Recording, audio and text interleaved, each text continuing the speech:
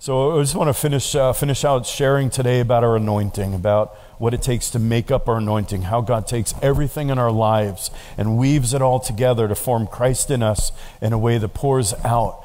And you understand that when the anointing is flowing, what I'm sharing about, our ministry to other people, I'm not talking about things that we could do without Jesus. That's really where I think one of the dividing lines of when are you ministering by the anointing and when are you just loving on somebody. And we should love on people all the time, right? That's given. We should always be looking for opportunities to share love, always looking for opportunities to bless somebody. But the anointing means there's something supernatural happening. Christ in us is a supernatural being. Amen? So supernatural just means to be super naturally. Super is a word that's made a comeback. Have you noticed that? Kids these days are saying like, wow, that test was super hard. Have you heard that?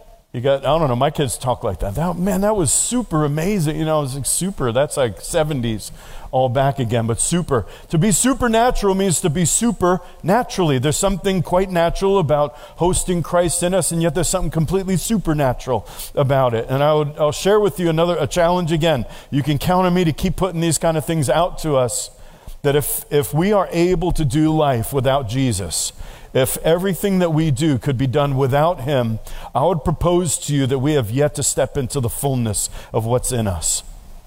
In other words, if tomorrow you had no supernatural ability whatsoever, and you could just do your day, and then the day after that, and then the week after that, and the month after that, and the year after that, and you never do anything, we never do anything that forces us into a situation where God has to come through, we are not yet stepping into the kingdom of heaven. We're just not. The kingdom of heaven is something that Jesus said, seek first the kingdom of heaven and its righteousness. The kingdom comes when Jesus is sought and when he shows up. So I'm going to encourage you to be bold and courageous in these days. Lord knows our nation needs a church right now that's awake and alive to Jesus, a real living Jesus that doesn't just have wisdom and natural answers. I'm all for wisdom. I love wisdom. And all our getting, let's get some wisdom. Man, do we need wisdom?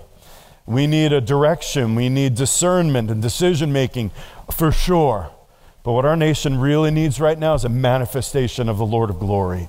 He needs our nation needs, our people need, your co-workers, your neighbors, they all need to see something different when they look at us. And that difference is when the anointing begins to flow out of our lives.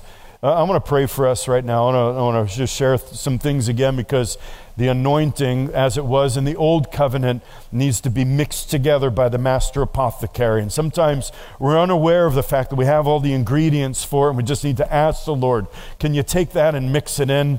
Because that thing that I thought was this awful life experience, you're intending on using it. That thing I thought was just for fun and it was just to make me laugh, you're even going to use that. You're going to use everything. Lord, mix it together so that I have an actual anointing flowing from above. Father, I pray that you would make every one of your saints, all of us, aware of the fact that what we carry, although we're accustomed to it, because it's a part of us now, is rare and precious. That this isn't something that comes about by work of the flesh. This isn't something that comes about by intellect. This is something you've given us that's been poured out from on high. So God, make us good stewards of the anointing that you placed in us. We don't take lightly what it is we carry. And I pray that you'd give us many opportunities. Lord, I bless your people, and I pray that you give every one of us many opportunities to be stretched into the impossible, to be forced into a place where there's a demand placed on our anointing. I pray the fragrance of our anointing would fill the room when we walk in, and people would come asking for prayer, asking for an account of the hope that we have, asking for an explanation. Why is it that we're so joyful and peaceful even with everything going on? I pray that you'd so cause us to be filled with an anointing that we'd smell of it from our skin on out. Hallelujah. Amen. I just remembered something. You know, there are certain foods that if you eat them, you can smell them through your skin. Like, you know, Italians, right? They eat not olives, they eat, what are those things called? Garlic. You knew that right away. Garlic, right? You eat garlic, you can smell it in your sweat. You know, when you used to take penicillin, remember that back in the day when that was the go-to antibiotic? If you sweat, it's the nastiest smell. You can smell penicillin. It comes through your skin. So it is with the anointing, only it smells really good. When we've been saturated to the core, and it's all based on what have we been consuming, I want to urge you to consider your spiritual diet in these days. What is it that you're consuming? What goes in there? If it's things that are of righteousness, peace, and joy, if it's whatsoever is lovely, whatsoever is pure, whatsoever is of a good report, those kind of things, fill your heart, fill your mind with that. Right now, more than any other time in our lives, we're in desperate need of being filled with the right ingredients so that our spirit has something to work with. You'll hear it when the prophets come. I'm telling you, you won't hear 2 minutes go by, even when they're just prophesying by the word of the Lord, that you're not going to hear scripture woven in, because these two men that we have been consumers of the word of God since the day they were born again. I hope Pat Lyons shares his testimony. Man, he's got one of the coolest testimonies of how God dried up his alcoholism at a bar on one night. I can't wait for you to hear his testimony. But ever since then, I'm telling you, you see these two guys' Bibles, and they are worn out. Phil Capuccio loves his Bible so much, he just keeps getting it rebound. When it starts falling apart, I should do that. I just buy a new one. When like Ephesians 4 starts falling out of my Bible, I just get another one. But their word is worn. We have got to be consuming things that give our spirit something to work with, something to draw from.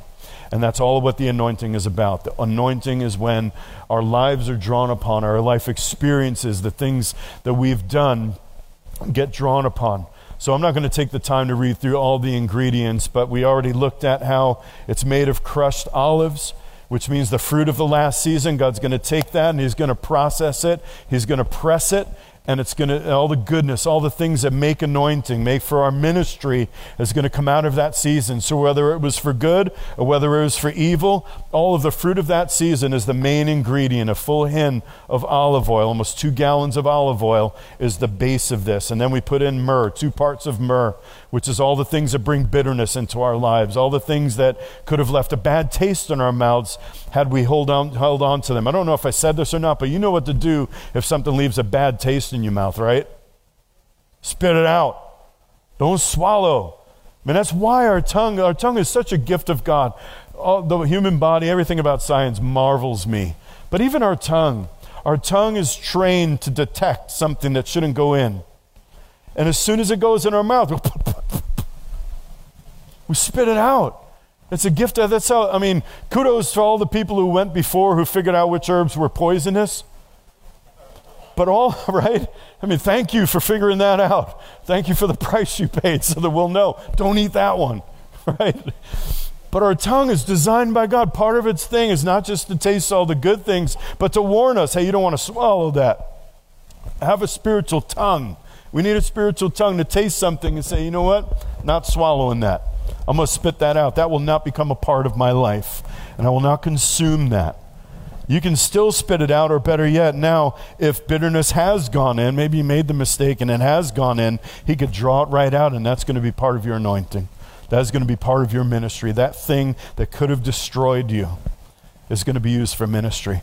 So we have myrrh, the bitterness, and then we have cinnamon, which is the fragrance. It was only put in that anointing oil just to make a good fragrance out of it. And we looked at how when we walk into a room, when we go, there is a fragrance to the anointing.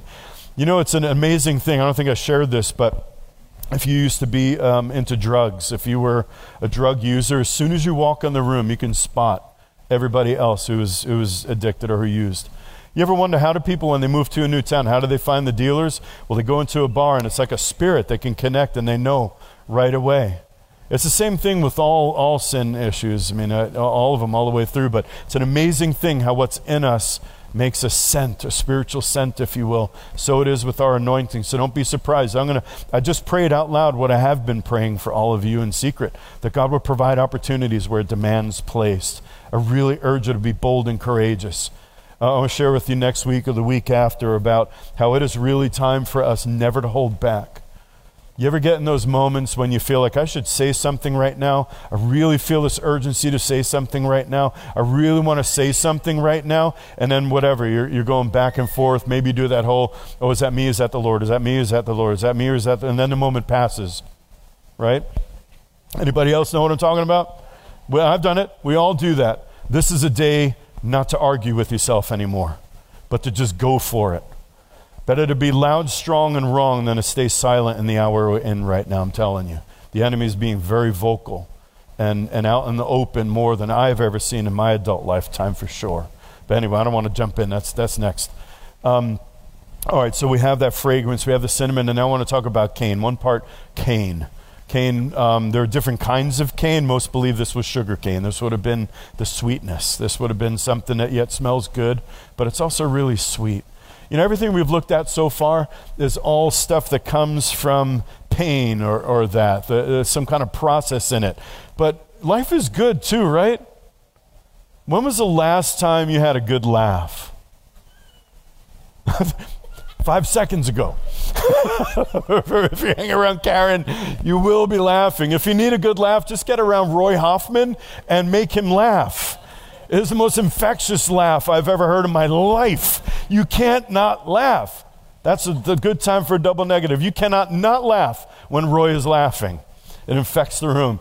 But Pastor Dave quoted a study a bunch of years ago when I first met him, and I'm going to have to make up numbers. So here it is. 4 out of 5 statistics are made up on the spot. Here's one of them. So was that.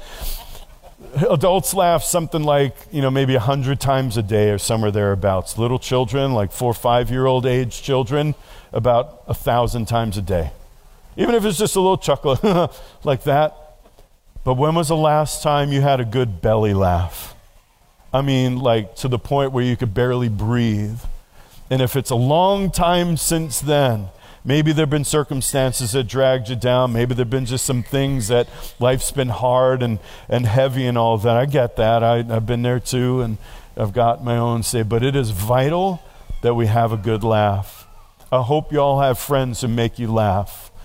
One of the things I miss most about my friend Rick Anderson, who now is pastoring a couple hours away. And I thought I found the middle of nowhere. This is not the middle of nowhere, just so you know.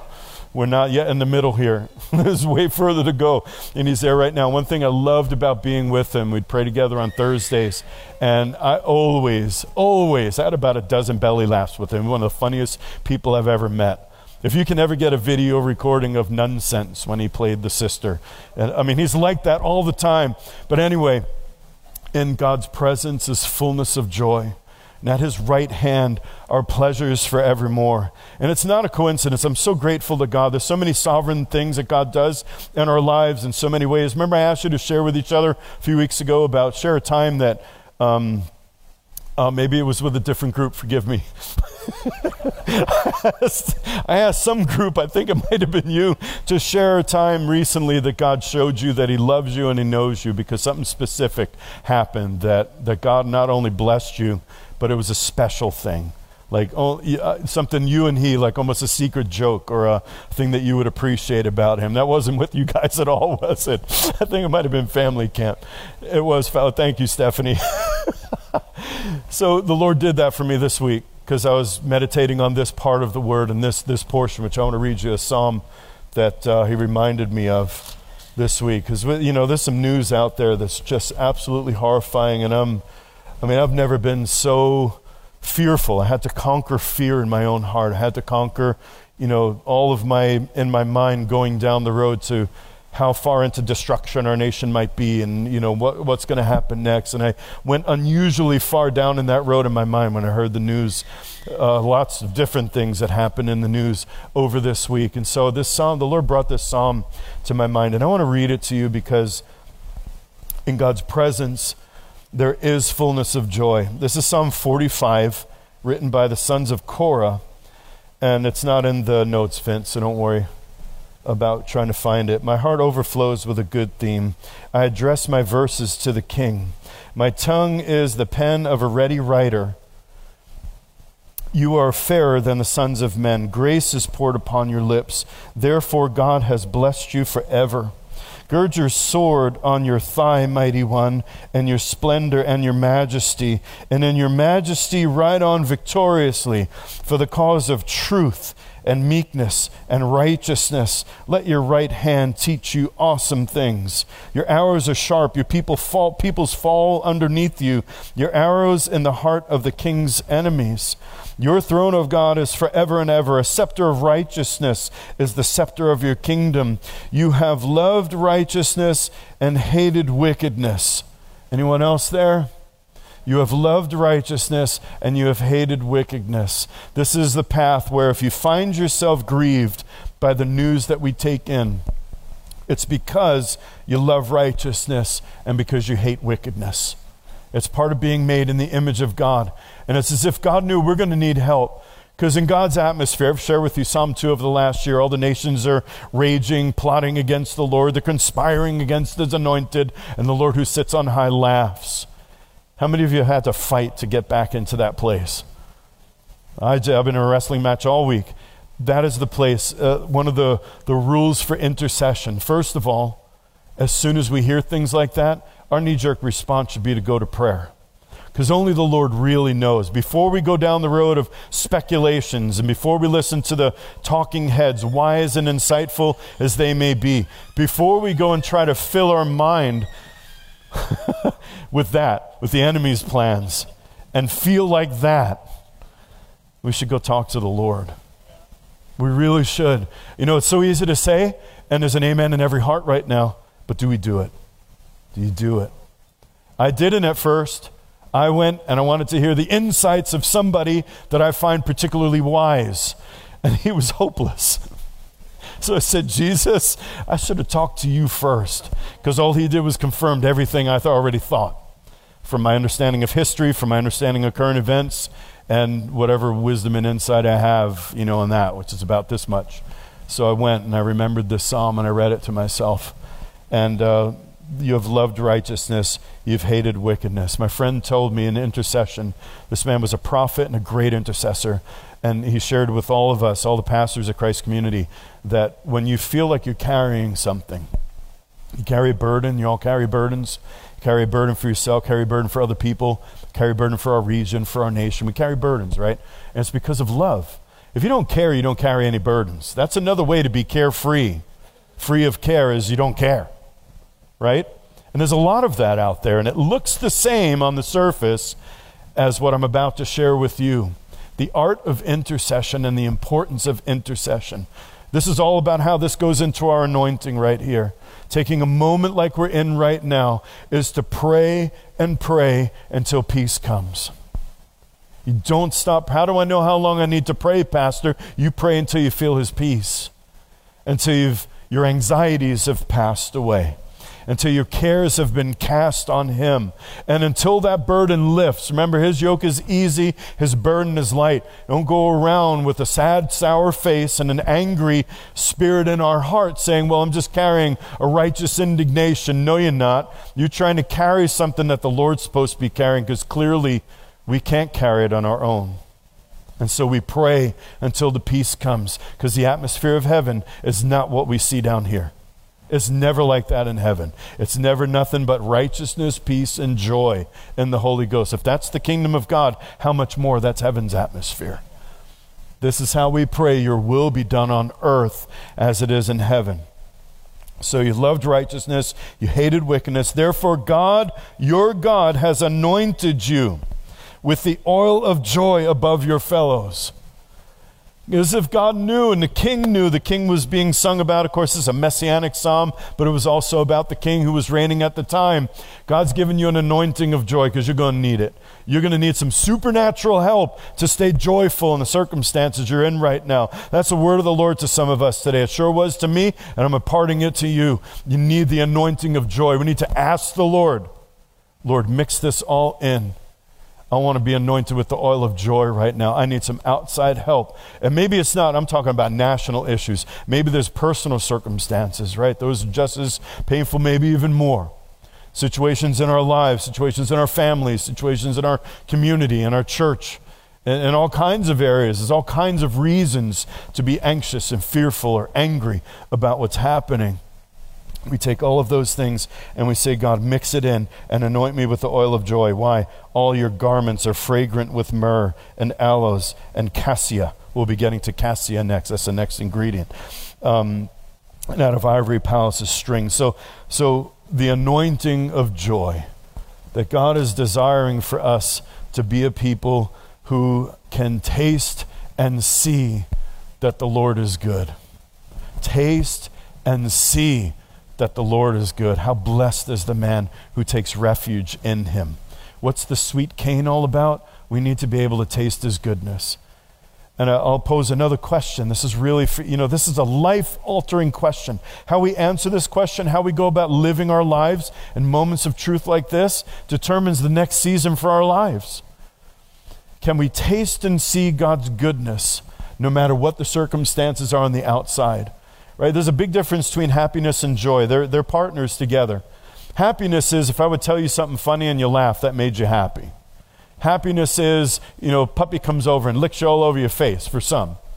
For others, I just introduced hell to you. I don't, depending where you are with that. But, that's happiness. Happiness is hearing the giggle of your 3-year-old. Happiness is seeing your kids getting along with each other, riding quietly in the back seat of the car and enjoying each other's company in the 8th hour of the drive. That's happiness. Happiness based on circumstances. Happiness is a response to stimuli. In other words, happiness is my natural response to what's going on around me, but joy is much deeper than that. Joy is much deeper than that. Or he wouldn't say, rejoice always. How can you rejoice always when there's no stimulus to make you happy? How can you possibly say, I'm full of joy right now, when your face looks sad? Because I have an anointing.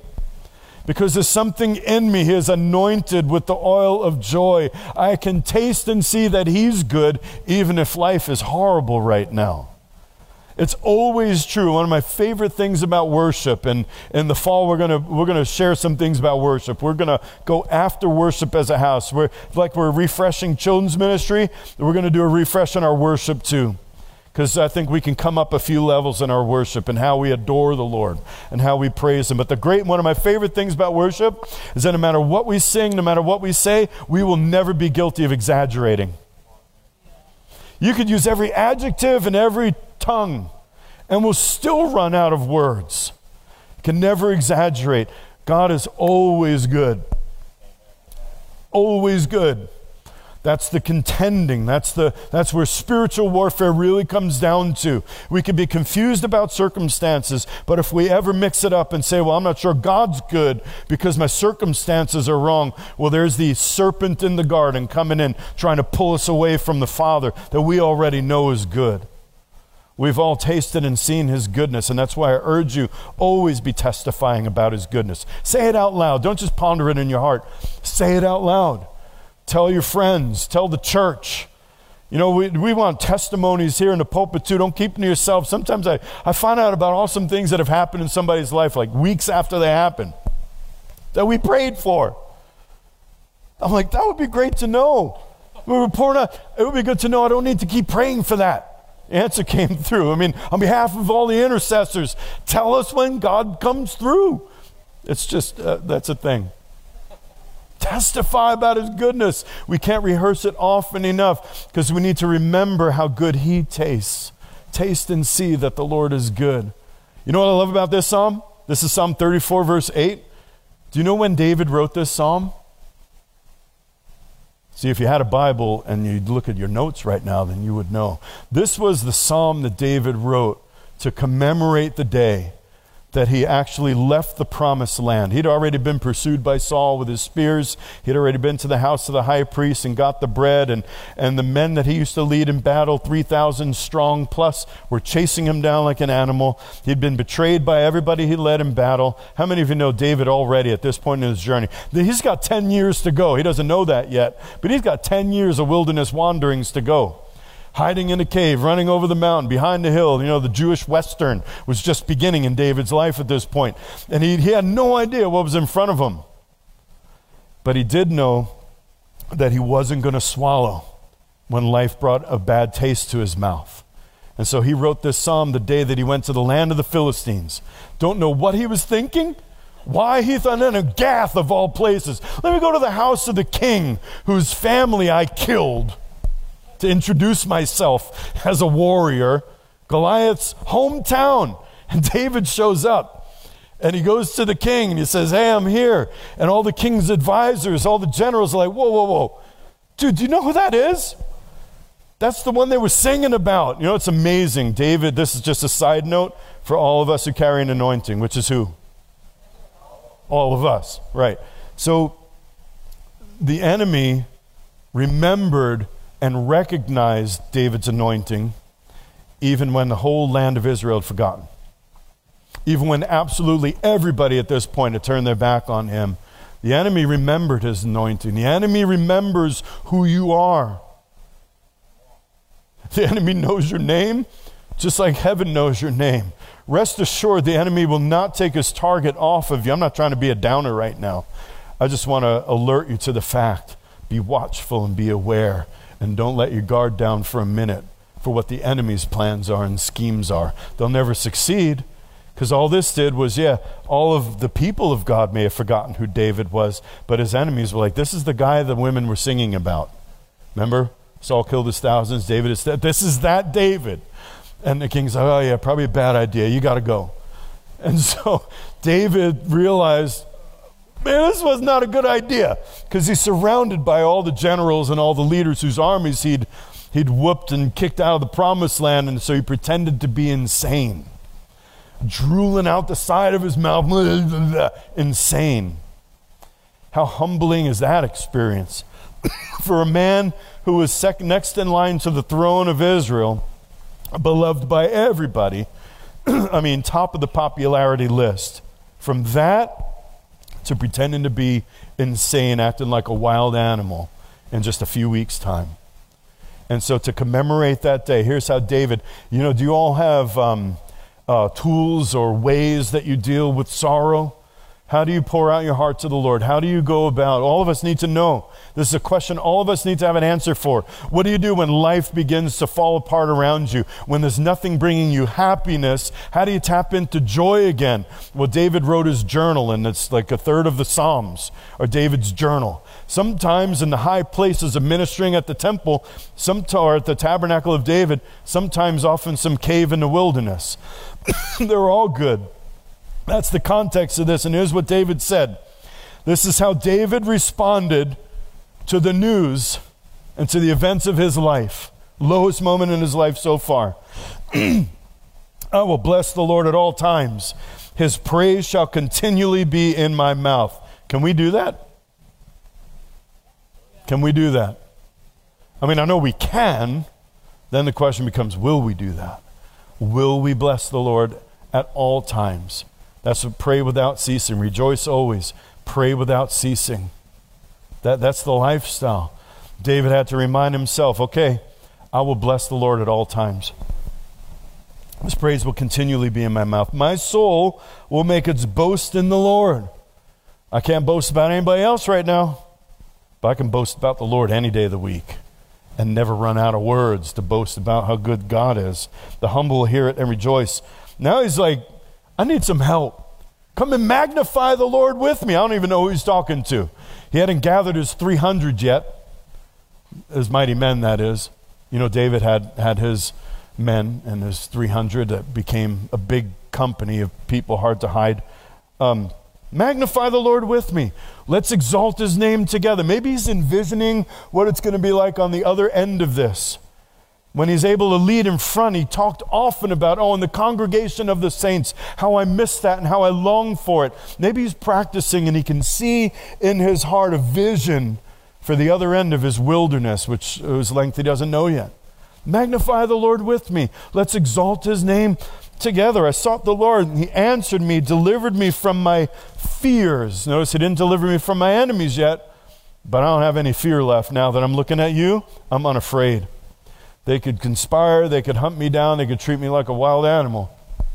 But the Lord's already taken away my fears. This poor man cried, and the Lord heard him and saved him out of all of his trouble. The angel of the Lord encamps around those who fear him and rescues them. Oh, taste and see that the Lord is good. how good it is, how blessed is the man who takes refuge in him. Fear the Lord, you saints. There is no fear.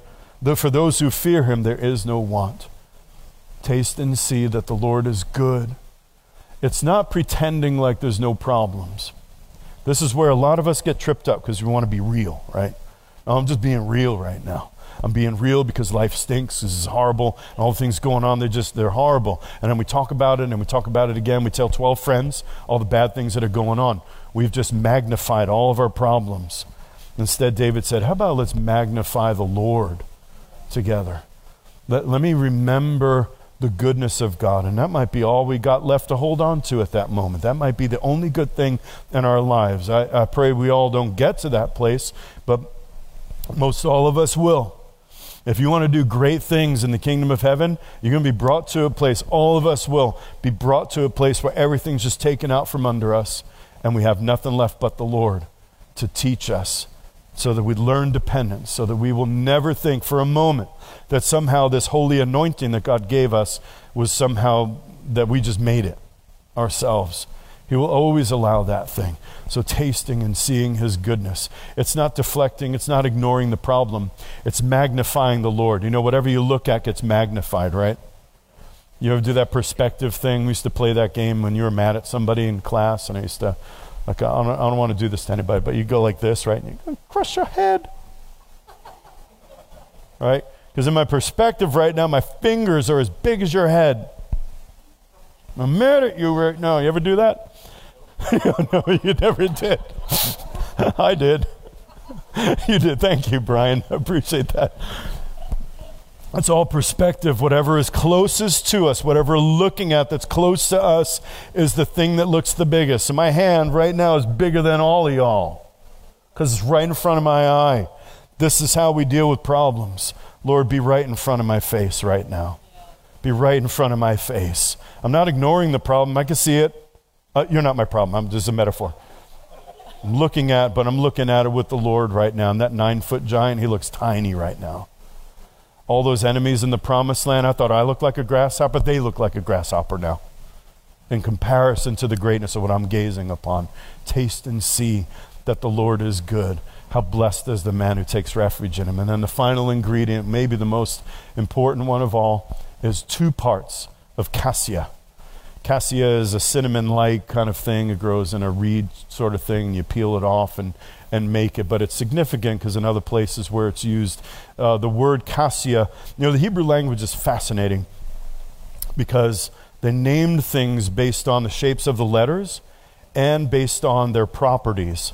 And so the spiritual significance of whatever the Hebrews named it and called it in that language has to do with what they perceived it to represent.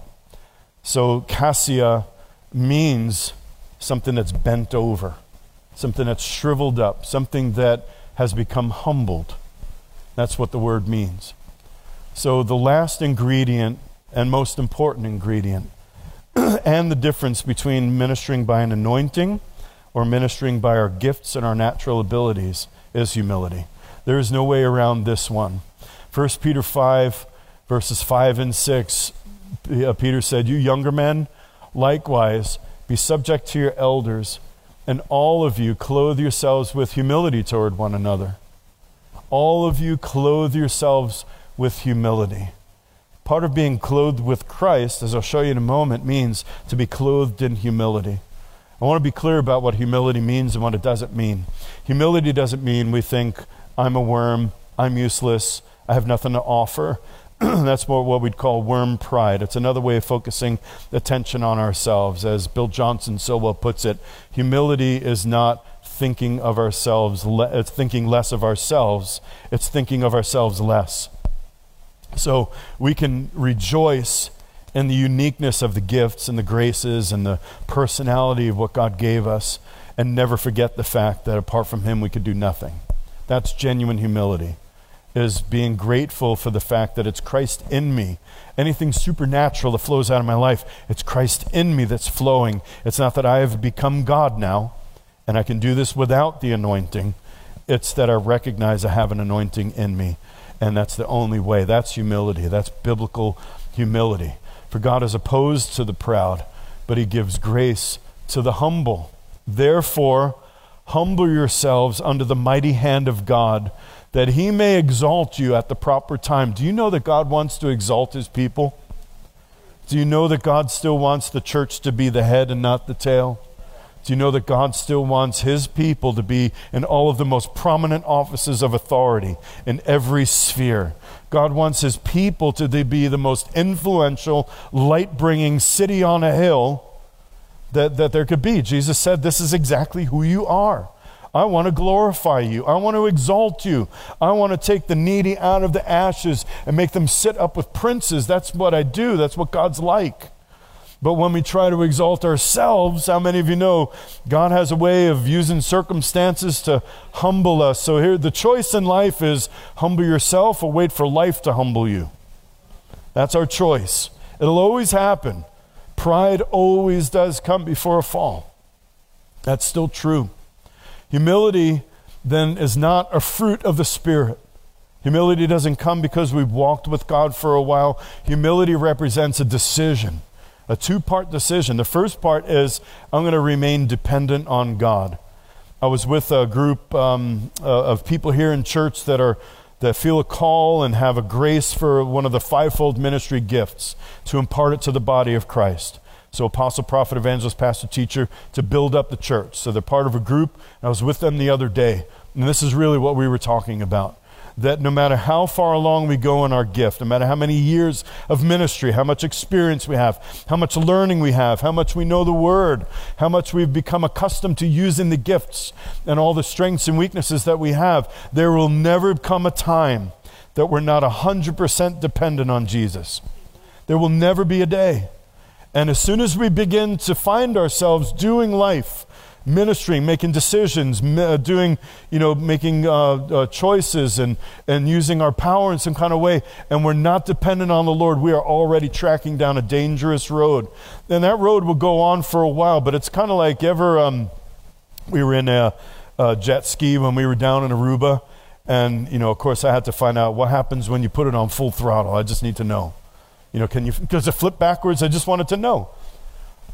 I did it when Anya was on with me, Dre. My wife just gave me that look like, you had your daughters on with you. But I tested it first, and I just wanted to know how fast it could go. Because I got halfway, and it was, ooh, that's scary. But then I was like, yeah, that's great. So we found a spot, and we went going. When I took my hand off the throttle, we kept going. We kept drifting for quite a while. And that's what it's like when we forget our dependency on the Lord. We could go for a little while. All of us. We can ride on our gifts. We can ride on our personality. We can ride on our experiences. We can ride on a lot of different things. But there will come a time when we crash and burn. And so dependency, humility is an attitude of 100% dependency. It's also an attitude of submission. That we never switch places. You ever see the bumper sticker, God is my co-pilot? I saw a great response to that. If God is your co-pilot, switch seats. That he's always in the driver's seat of our lives. That's what it means to have Jesus as Lord. If you confess with your mouth Jesus is Lord, that's the born-again experience. It begins, first of all, the first reset on our relationship with God is that we come in the proper place. We're under his authority. That we're not gods of our own lives anymore. We don't just do whatever we want to do and hope he comes along for the ride. We do life by saying, okay, Lord, we're in this together. I'm in the yoke with you. Where are we going? Because whatever your idea is going to be 10 times better than my idea.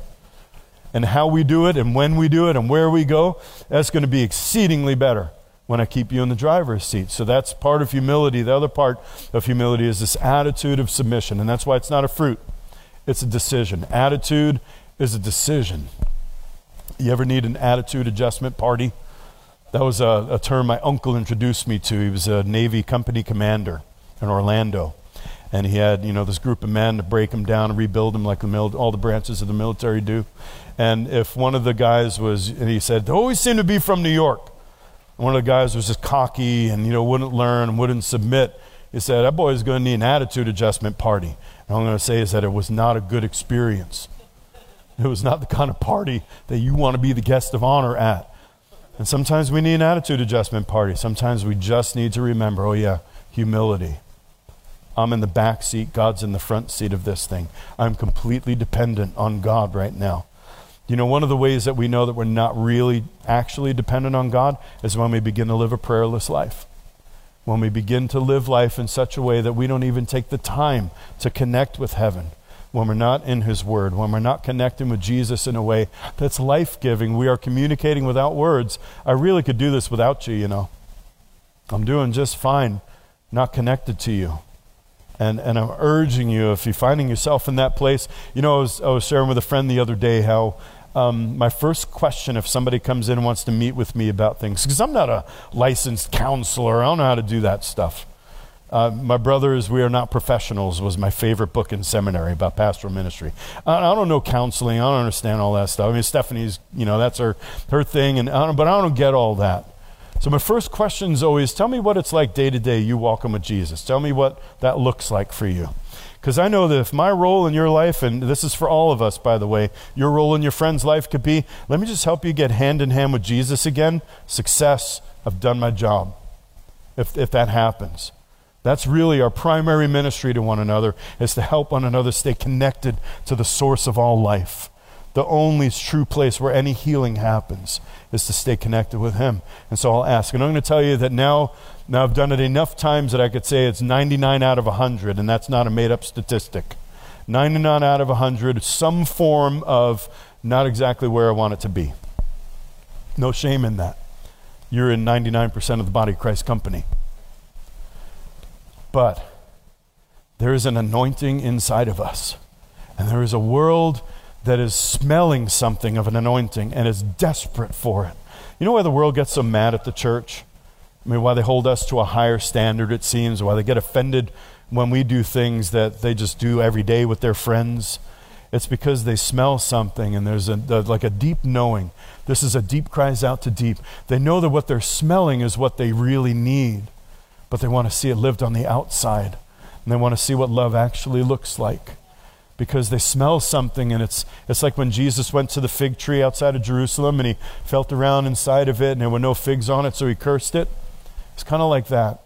There is something. The world's looking to find out what love looks like. What is the Father? Show me the Father.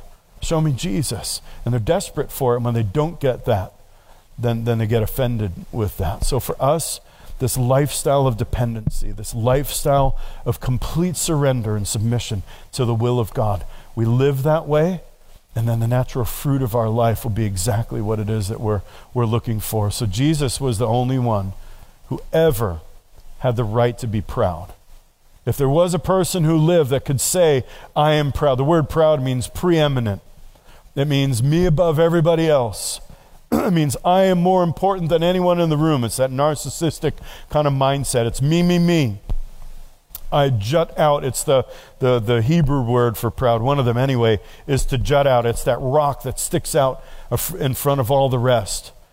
And that's what pride looks like. But Jesus had the right to be. He didn't have to promote himself. He didn't have to become God. He was God in the flesh. He always was that way.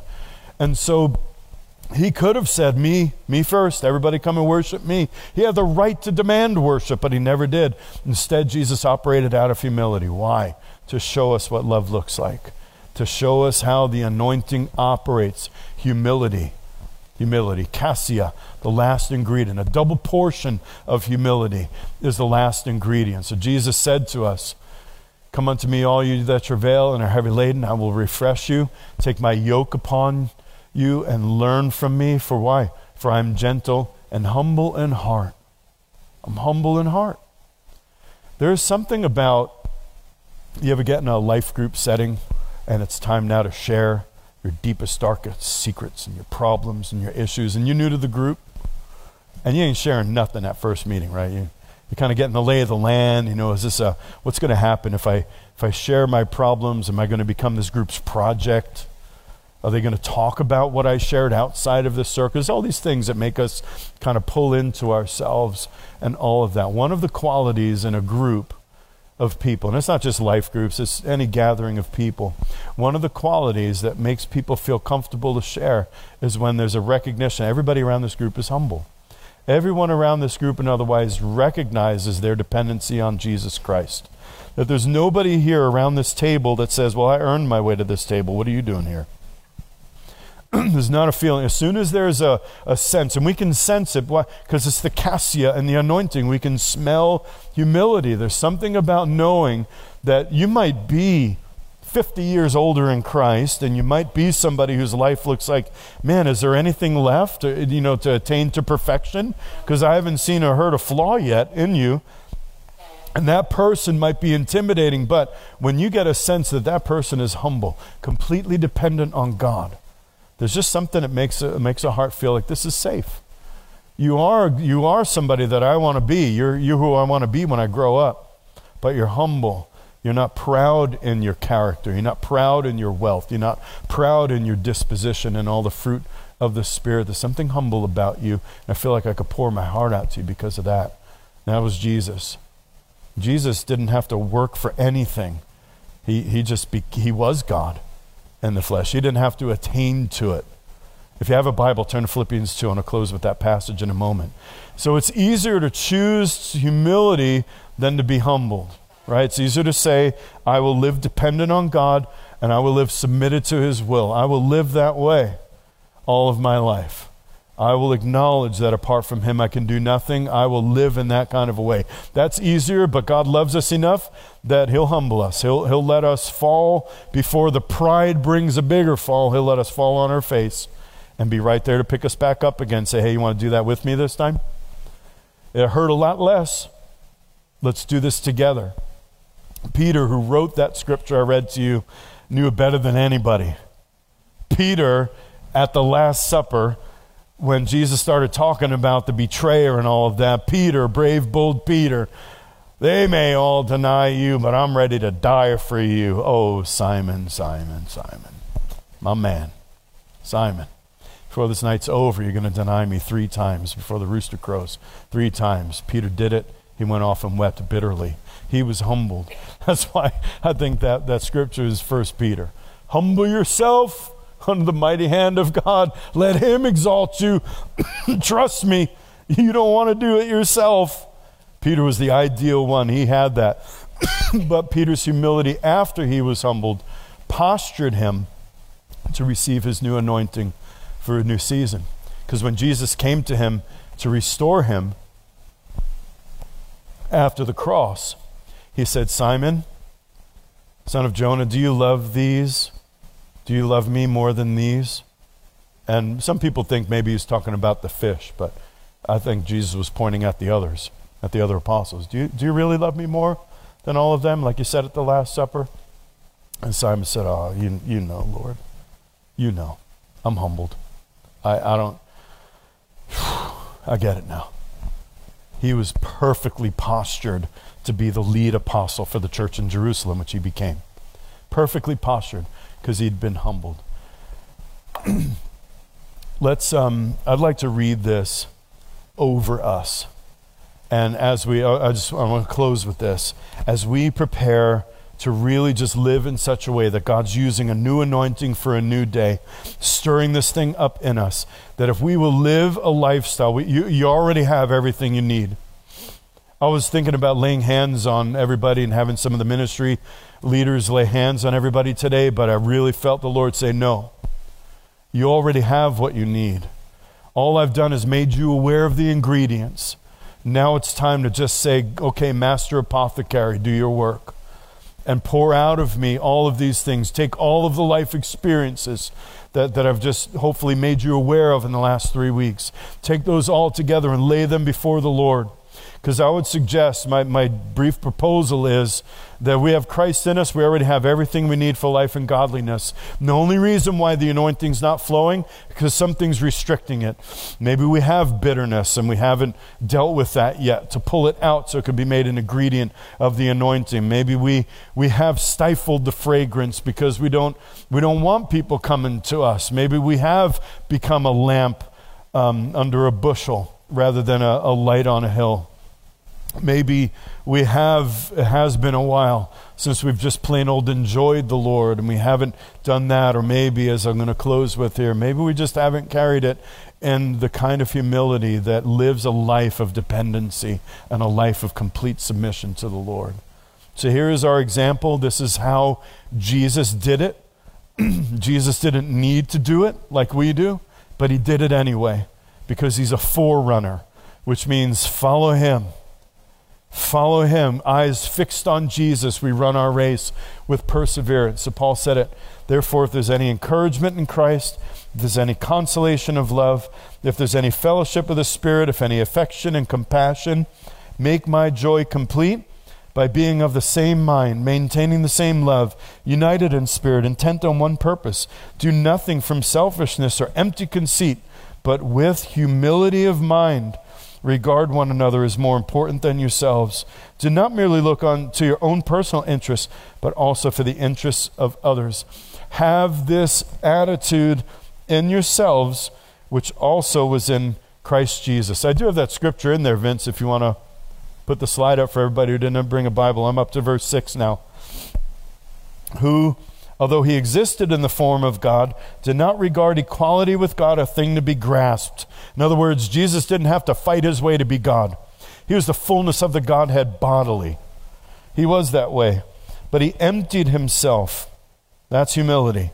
Taking on the form of a bondservant. I mean, how many of you know it was humbling enough for the eternal Son of God to take on flesh, to actually live in a human body? This is the God who the heavens can't contain him.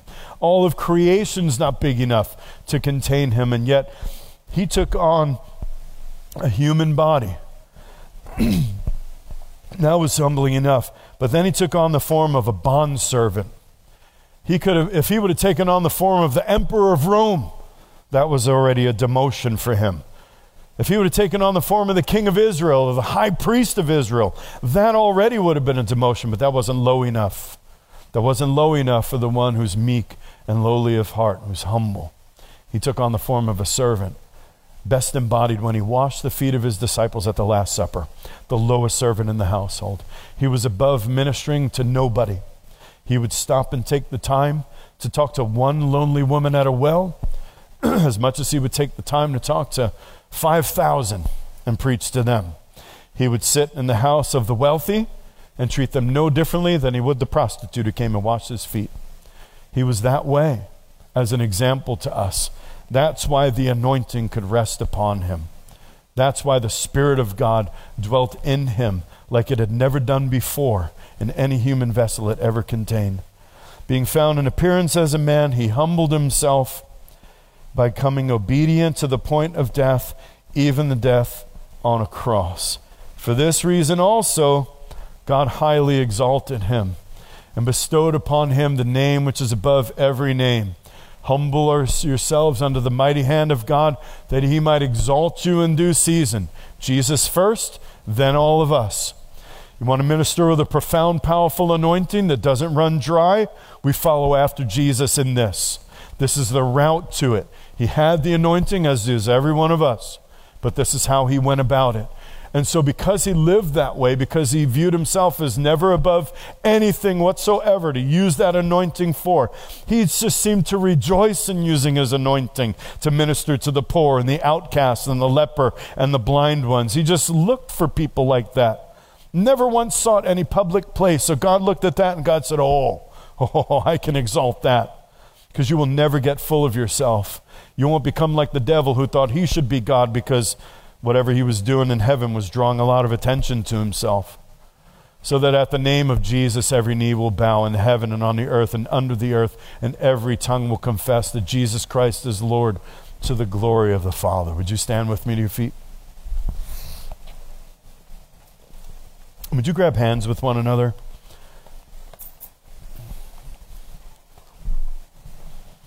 There's also one thing about the anointing is that it's absolutely meaningless until it gets used, until you're connected in community. And there is a corporate anointing to be found when all the anointed ones, the holy ones, the saints of God, join together, when we're of one mind and in one accord.